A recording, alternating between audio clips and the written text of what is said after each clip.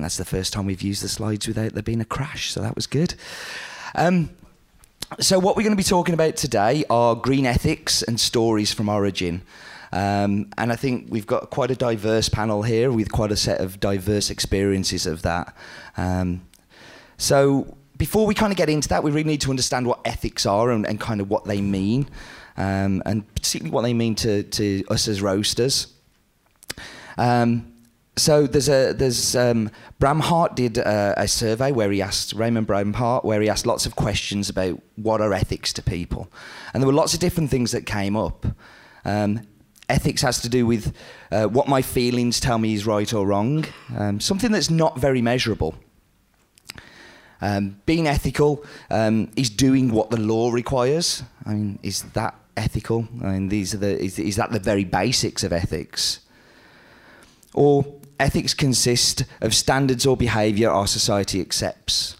But certainly something that I think whenever we talk about ethics in coffee, one of the answers that comes up the most is, I don't know, because it means something different to us all. So hopefully with the talk today, we're going to kind of get some of the answers so we don't have I don't know.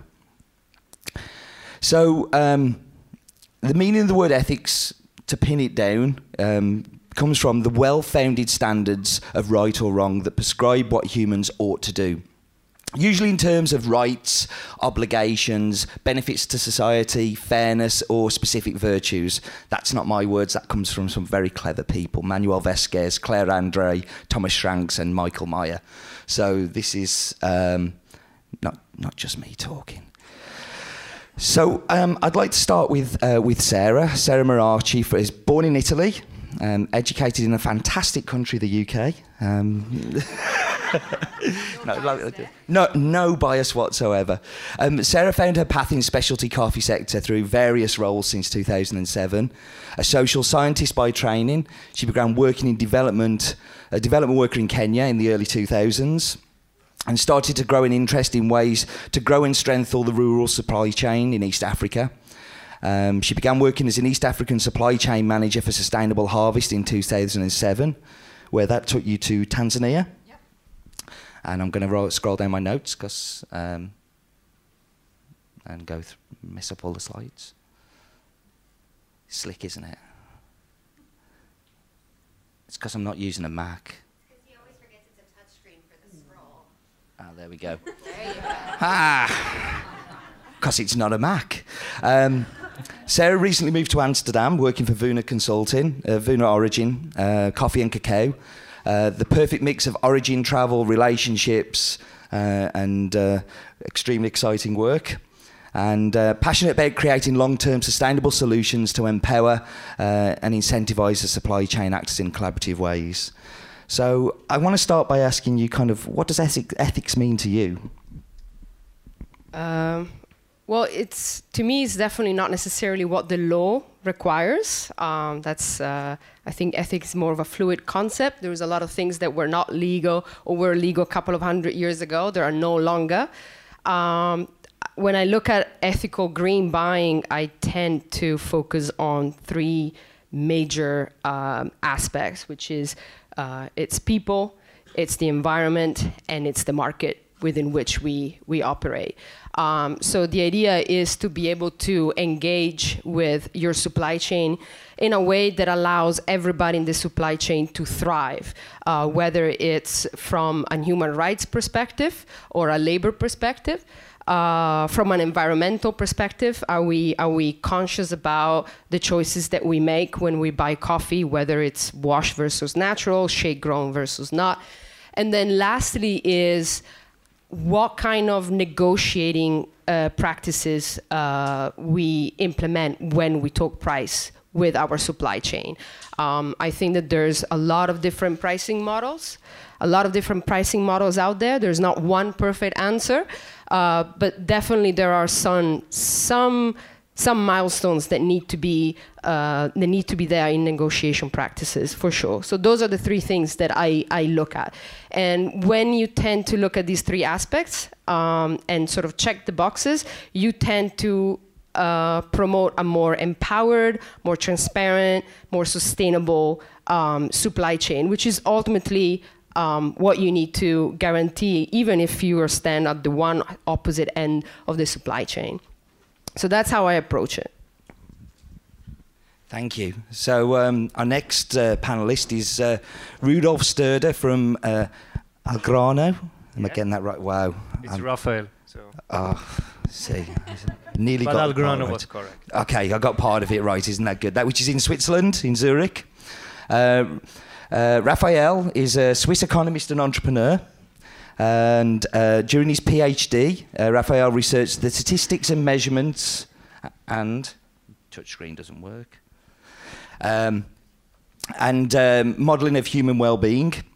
His work experience in fields of international business development, sustainability, consulting, energy trading. 2 years ago, Raphael co-founded Algrano, which is a business-to-business online marketplace for green specialty coffee. Algrano allows access to roasters and producers, and only a broker logistic.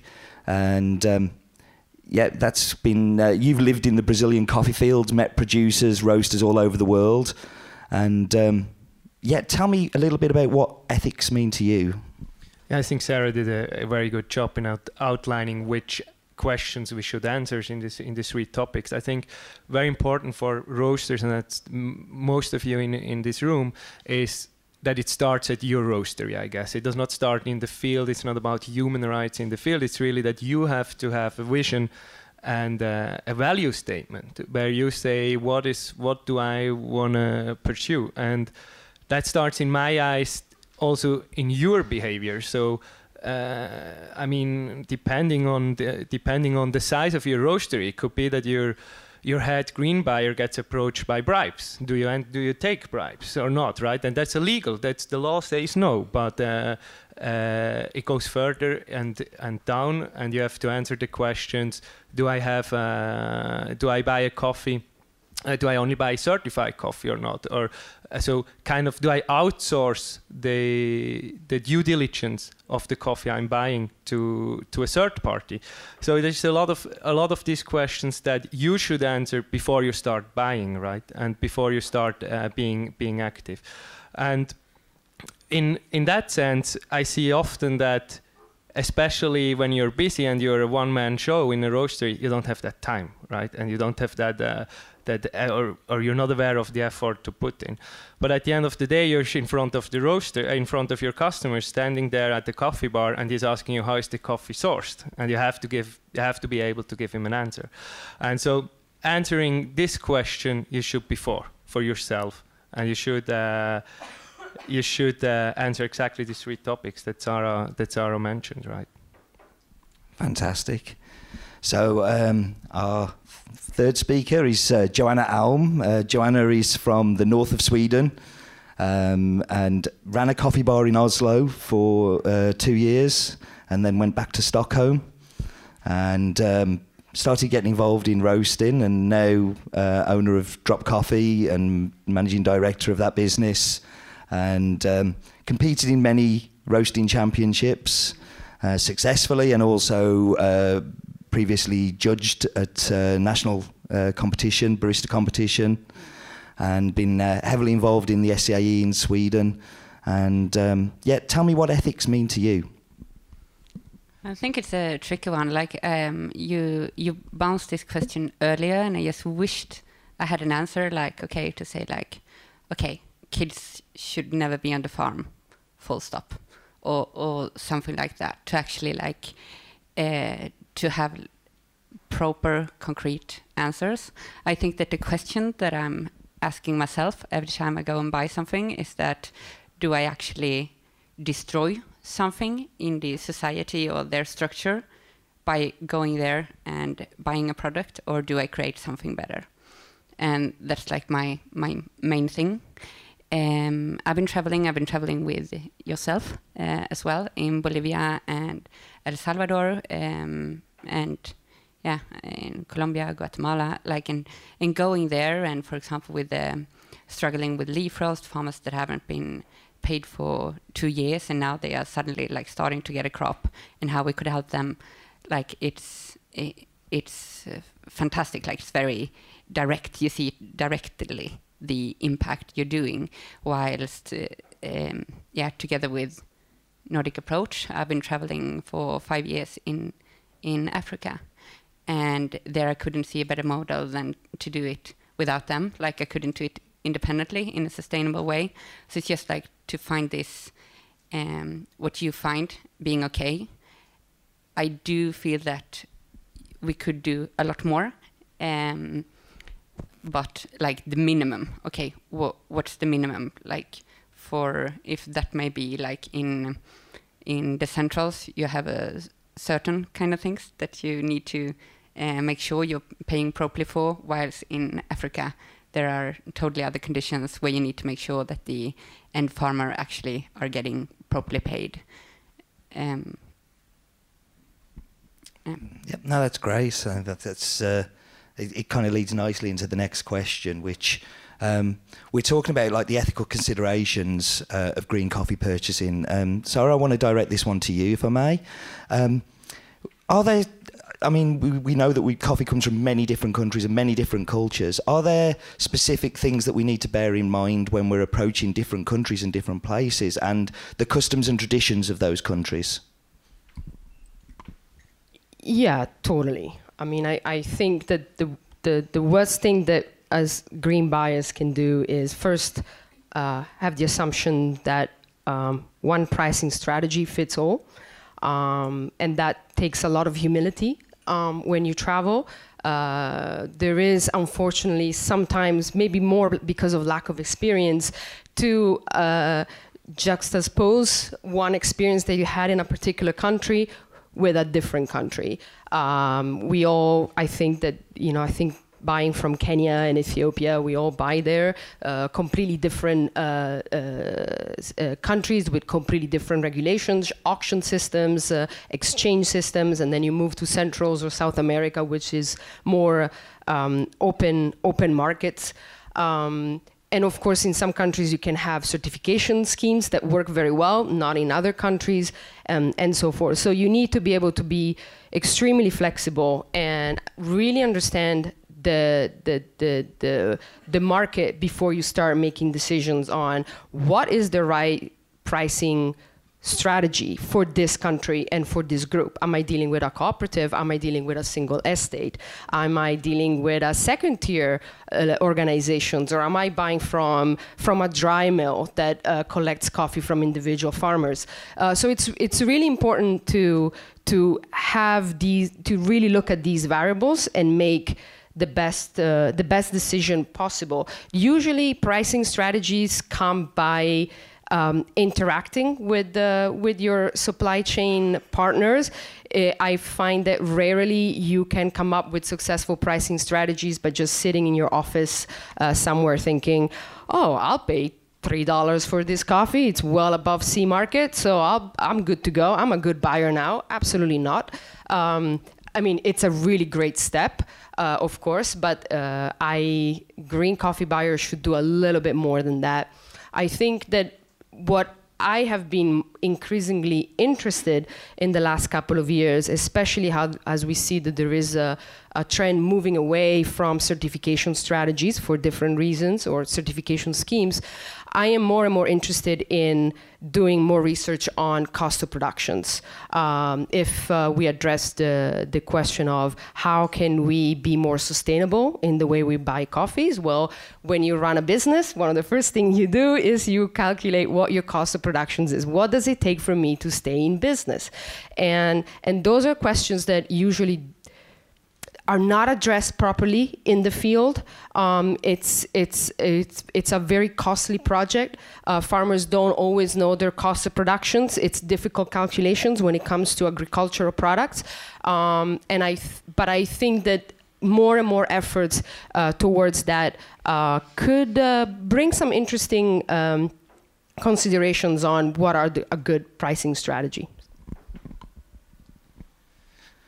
I mean, it's very true that, cost of production in Brazil compared to cost of production in Kenya is just completely different, and it's like comparing apples and oranges, and I think it's a very interesting point. Coming to you, Joanna, I kind of want to talk about like the pricing things that you've had. I mean, when you go to somewhere, how do you come to those ideas of like, this is a fair price for this? Is it a conversation with the producer? Is it experience of those origins? How do you find what is an ethical price? I think in all the centrals, it's very direct in many ways, and you can have an open dialogue, and you can actually often like sit down and calculate and what's your margin, what's mine, and it actually feels like you're getting stronger together, and it's easy to do project and such, and then you can put on maybe like an extra penny for a certain project and so on. So that one I find like is fairly direct to put in. In Africa, I think what I've been focusing more on, like when I'm traveling with a green coffee buyer, is to just like, okay, but have the farmer really been paid? Have they received their second payment? And when did they get paid? And things like that, more than I'm actually. We do see the numbers, and we always like, look through the books at the cooperative, and being very like, okay, this is what they were getting paid that day, that the second day, that the last. And without those numbers, if we go back to the first question, what's ethical, I wouldn't buy it, because then I wouldn't know simply what they have been paid. So that's a first page to start at. Raphael, come to you. I find it's we're talking about price a lot here, but I'm picking up on something Joanna said at the very start about children working on farms. Oh, that's the best. Sorry, son, I can't speak to you. I'm busy. We talked about, like Joanna mentioned, children on farms and how that is an ethical consideration. But in some countries, it's perfectly normal for children to be working with their families on the farms.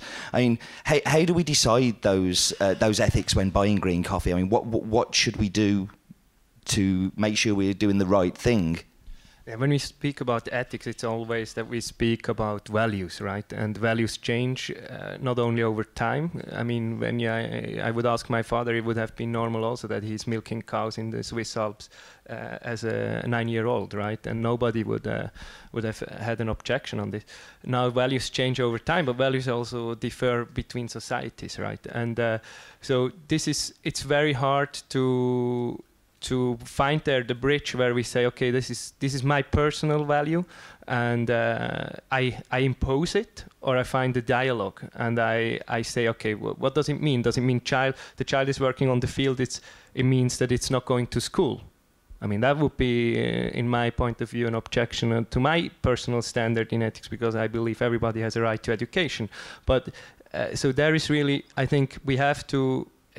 An understanding is needed. We cannot just form the values in our office and apply them. Huh? So this is. I want to move on, but before I do on this point, I mean, is it right for us to impose our Western values on a different culture, though, that may have completely different set of ethical values? I mean, it's a very political question, right? Is it right to impose our religion on other religions? Is it right to impose in Switzerland we have right now the discussion that the burqa gets forbidden? I mean, is that right or not right? I think the only thing I realized in my life traveling was that you have to speak together, and when you speak together, you find a solution. I don't think that it's the right thing to go there and saying my background or my values or my personal perception is the right one. That strategy is not sustainable. No. Okay. Yeah, go. I totally agree with you, Raphael. I don't think you can. But no, I don't think you can impose your values. But you can choose not to buy coffee. You can't demand a change in value, but you can stick to your own values.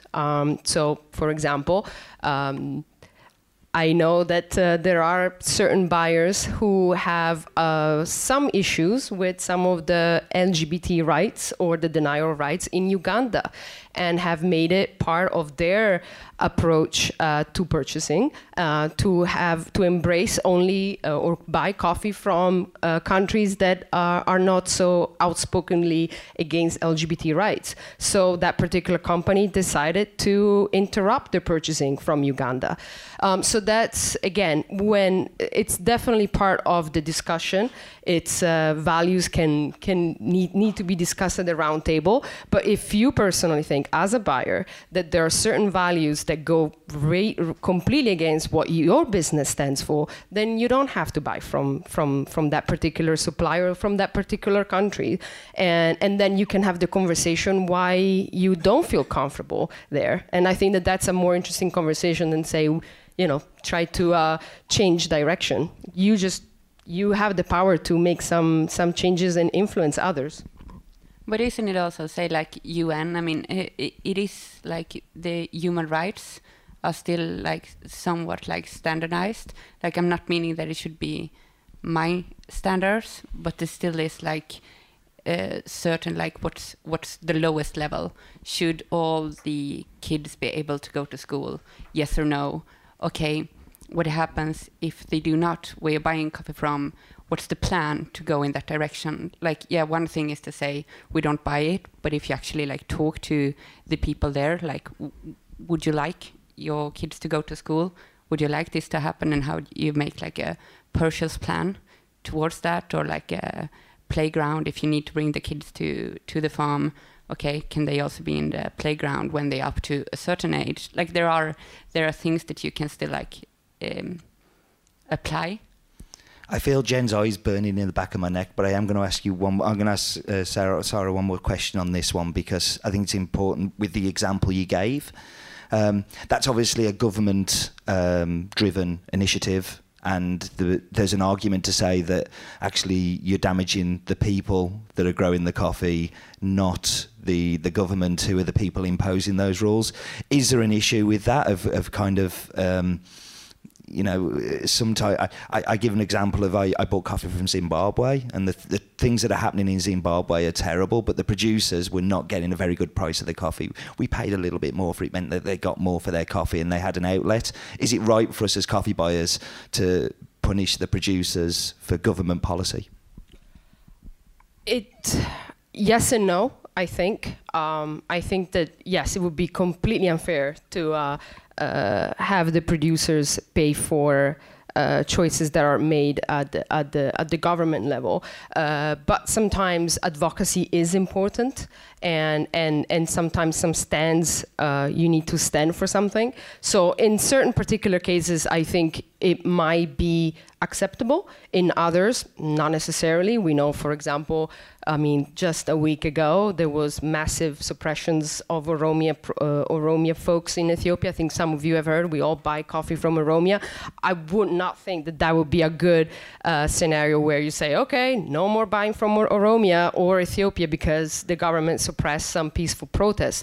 But there are certain, I do want to stand for some level of advocacy at the government level. But yes, you have to really, it's a difficult choice, and you might not always, you always want to try to be on the right side of history and not the wrong side.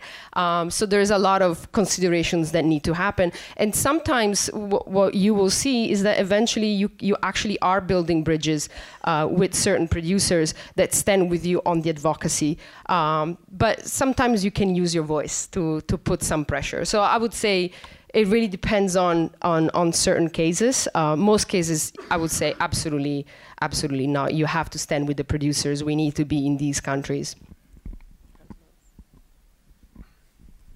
So we've talked a lot about what is ethical. Raphael, to you, what is unethical? What is something that is unethical? Can you give us an example of something you may be seeing in the field?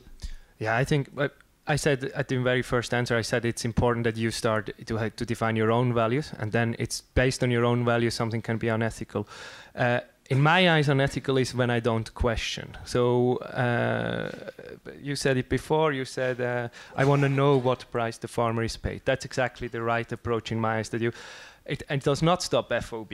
It needs to go to the farm gate, and it does not stop about a nice picture or a name of the farmer. You want to talk to the farmer. You want to have exactly, we said it 3 times now.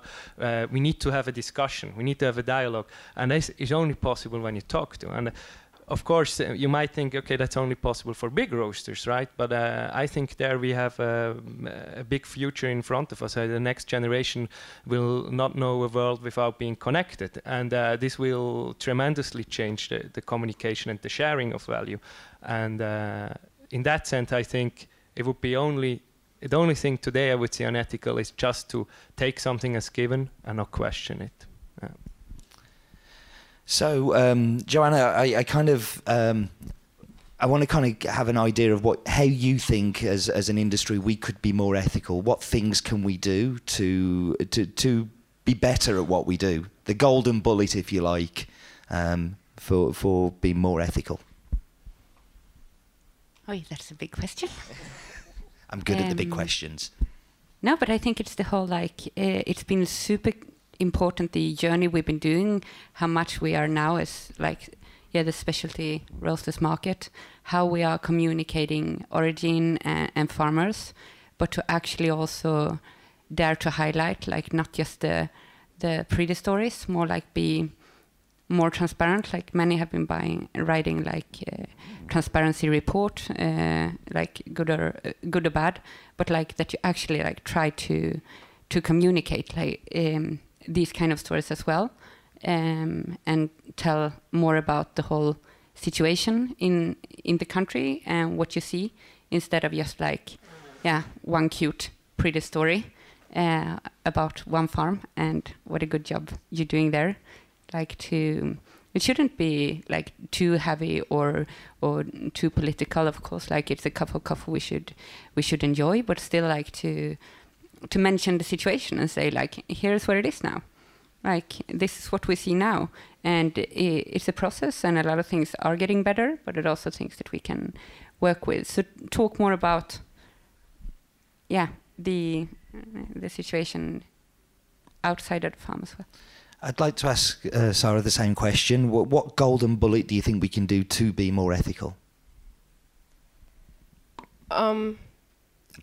I definitely go back to the first 3 things that I mentioned. Every time you decide to buy coffee from a different group or a different country, think about what are my relationship with people involved in this relationship, or even in just a one-time transaction. It can happen. What are the environmental implications, and what are the pricing implications? It goes, at least this is how I like to approach it, because it really gives me clarity on how to look at my interaction from these 3 perspectives, and it helps me try to cover as much ground as I possibly can every time I am about to put my name on a contract. And of course, I don't do that anymore, but I've done that for a long time. And those are the 3 things that always come to mind. So in terms of people, we talked about children. I think today, we have been all exposed to the conversations about forced labor and migrant labors. If you operate and buy from a country that is known or is known for having issues, you do want to do a little bit of diligence on that. Ask your supplier, especially if you're buying from a big single estate. Those are fair questions. You don't want to be paternalistic or a condescending, but you might want to establish conversations about, well, where do your workers come from? How do you interact with them? How are you contracting your workers? From an environmental perspective, I think you want to ask, am I pushing for a wash contract in a region that has no water? And while maybe, we have the industry for a long time had issues with naturals, and yet water is a huge issue right now. Climate change is another huge issue. So maybe reconsidering some of the conceptions that we had around some of the alternative processes. So that would be from the environment. And from a pricing scheme level, I really think that we can't just think about what's a good price today. Can I give a small example? Because it really stuck to me, and I've talked to a couple of people here, but literally 10 days ago, I was sent a couple of contracts from producer groups that sell parchment to intermediaries. So clearly maybe not your typical supplier for this room. And they sent me their contracts and they told me, what you think is, I think we did great. We're gonna sell green coffee for the first time and we're really proud of this. It's a big step. And I looked at the contract and right away I could see that there was huge implications, negative implication. It was a fixed contract with a really long term to delivery. It was a contract signed about 3 weeks ago with a delivery in March. It was a fixed price, very close to the market. And what that really means is that you are committing to a price today for a market that we have no idea how it's going to behave in 8 months. And they felt, we have 10 cents over the sea. Never heard that before. So it's great. And I'm thinking it's not ethical and it's not sustainable. It's not sustainable for the producers because they're committing to something they might not be able to deliver. It's not sustainable for the buyer because they're probably going to be facing at some default. And luckily, today the market is at 146, which is great. Means that most probably they are going to be making some money. If we didn't have rain in Brazil, but today we would be looking at 166 or 176 market. And that would be a huge, you will be entering in the red zone of a default area, which if you're an importer, you know how critical that is. So it's a very simple example. It's very specific, but it gives you an idea of how you really have to think about pricing and what's ethical or not. And I think in this particular case, even with good prices, you think they're well above the sea market, you might be putting your suppliers at risk, and you might be putting your own coffee at risk. And Raphael, to you, if you can keep it brief, because we have got the cup in to go. What do you think is the one thing that we can do to be more ethical? What should we have in our mind as we approach as green coffee buyers and as roasters? I think start sitting down, take a paper and pencil and write down what is your standard you want to pursue, and then question when you buy.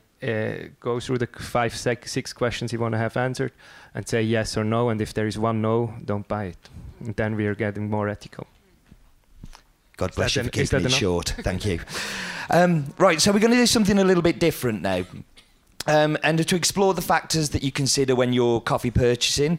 So at the back of the room, we've got 10 coffees on each table, and I'd like you to taste and score with Slido so that we can review the results later.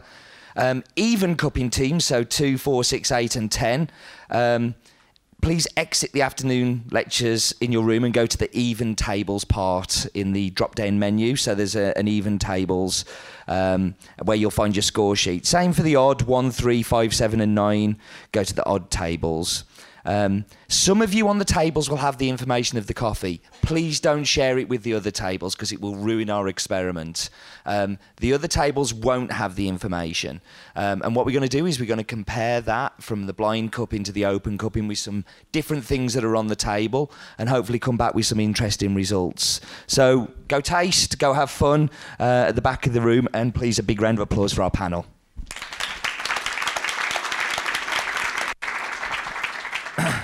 So before we do go for the coffee break, we've got some of the results have come through. We haven't got the actual finished results from them, but we have some definite statistical things that have come through. So for those who didn't know, I'm just going to slowly go through the coffees of what we did. You will be able to find these out later. But from the results, we found that those who knew the backstory and the information to the coffee were around about 15-20% more likely to purchase that coffee than those that hadn't cupped them and didn't know the back information about them. I think that was really interesting. And we saw that the scores were fairly consistent. So there wasn't a change in the scores because you didn't know the information. it was much more that you just knew a little bit more, so you would be interested in being involved in it, which I think says an awful lot about we do need to have the whole picture when we're cupping a coffee. And blind cupping's great, but finding out the information afterwards is super useful too. There were some very unusual coffees in here as well, coffees that we wouldn't normally see on the market, but people were saying that they would very happily support them and buy them. So I thought that was really interesting. So yeah, that's this afternoon's panel. We will have those results out, and if you follow Roasters Guild on Twitter, there'll be a post that you can go and actually see all of the results. Thank you for participating in that one. And again, thank you to our panel. Let's go have coffee and be back here in 15 minutes. Thank you.